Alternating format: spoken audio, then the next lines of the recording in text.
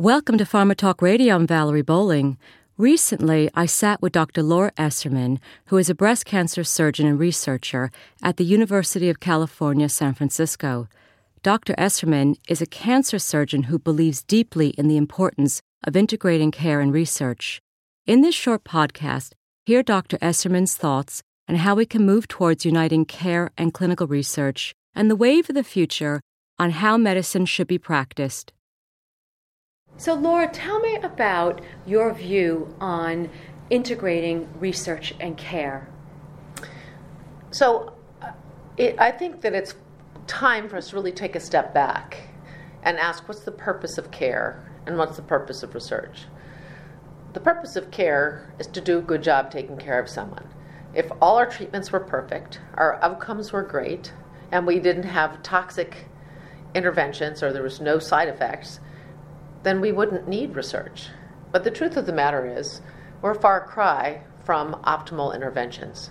There's so much room for improvement, and the problem is that our care systems are not about improvement. But that really is what research is about. It's about how do you understand what you're treating, why are things working, why are they not working, what can you do that's better. So why in the world do we have two separate systems? We have the system for care that has no integration. We have a completely separate system for research. They're both incredibly inefficient, and they don't serve our patients well. They don't serve our research enterprise well. They don't allow us seamlessly as a routine of care to understand what we're doing and figure out ways to improve it. I mean, no other industry in the world puts products on the market where they have no idea how they perform, and they really don't get any good feedback on outcome. So do you have any advice on how I know this is a mammoth question, but how we're going to change this? Because it's so siloed. Yeah. Oh, I do, of course. So, my feeling is that the data that you need for research actually turns out to be the exact same data you need for care. So I think what we need to focus on is what is the routine information we need in a reliable, structured form. It's time for us in clinical medicine to go digital, but to do so in an efficient way. What are the key attributes we need to know? What are the key pieces of information that we need to collect? What are the interventions? And what are the longer term outcomes? If we did it that way, we would seamlessly get feedback as a routine byproduct of care on what we did. And by the way, you could then target educational materials. You could target interventions that are services like psychosocial support or genetic counseling or smoking cessation or any myriad number of things. Clinical trial matching, if you did it that way. There's a host of processes that you could initiate. This is what every other modern day company does. This is what Salesforce has done in the consumer products industry. This is what Andy Grove did in organizing processes in the semiconductor industry. There is no reason we can't do things like that in medicine. And by the way, if we have that and someone matched to a trial, wanted to go into the trial and you push a button, all the data is there, that's source, because it's collected at the source. That entire infrastructure that's set up, that 60% of the cost of trials goes away. It's such an incredible waste of time, resource, and energy. There's so much more we could be doing with that money.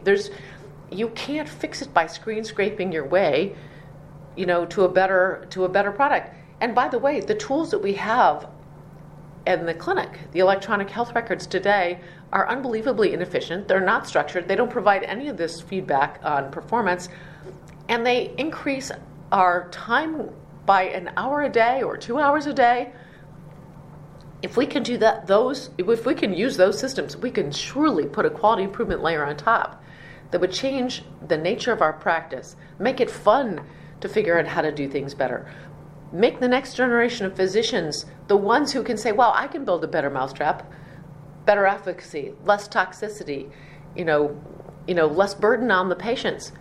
And that's how we're going to get to a healthcare system that's solvent and better. And that's actually how we're going to bring the cost of drug development down so that we can continue innovation. There's plenty of money for innovation if we stop throwing money away on things that don't work very well and, actually take a serious look at how we collect and use data and make a serious effort to say it's time for us to change and to make every electronic health record have to interface with these new checklist systems. We're working with the FDA on this. We call it one source checklists. This is the wave of the future, and this is how to improve medicine. We need to go digital. We need to say we're going to use the DICOM model, and I would say the era of DICOM for clinical care has come. Okay. So let's make it happen. All right. We had done a lot of research this year with hospital systems for this upcoming CRACO conference, and by far and large, it's so siloed. Patients are never offered a clinical trial, almost never. And then you have these examples like the Sanford Health System, which is really unusual, where they have done more to integrate care and research. Just any thoughts on first steps? First steps, it's manageable and doable. People who are the clinical leaders have to say, this is the way medicine should be practiced. And our goal when we take care of someone is to make sure that we put all of our resources into getting high quality data at the time and the outcomes that make a difference. That's how we're going to change medicine, and you just have to start. We're going to do a pilot in iSpy. In fact, do you want to talk a little bit about that? Sure. We think that actually we can use the iSpy trial where we're really trying to constantly improve what we do. We start with the systemic therapy first, people with large tumors at high risk, and see if we can make those tumors go away before people get to surgery. Imagine if we had all the data to take good care of someone. That's the data we need for the trial. There's no difference. So we're going to try and do this across our 22 sites in iSpy, and we just need one real-world example to show it can work, and we'll make it happen. All right. Thank you so much, Laura. You're very welcome. Dr. Esserman will be the keynote speaker on April 29th at the Clinical Research as a Care Option Conference, also known as CRACO, in Raleigh-Durham, North Carolina. It is organized by the Conference Forum, and for more info, visit theconferenceforum.org. And to learn more about Dr. Esserman and her incredible work with the iSpy 2 collaborative clinical trial, check out Quantum Leap Healthcare at quantumleaphealth.org. Thank you.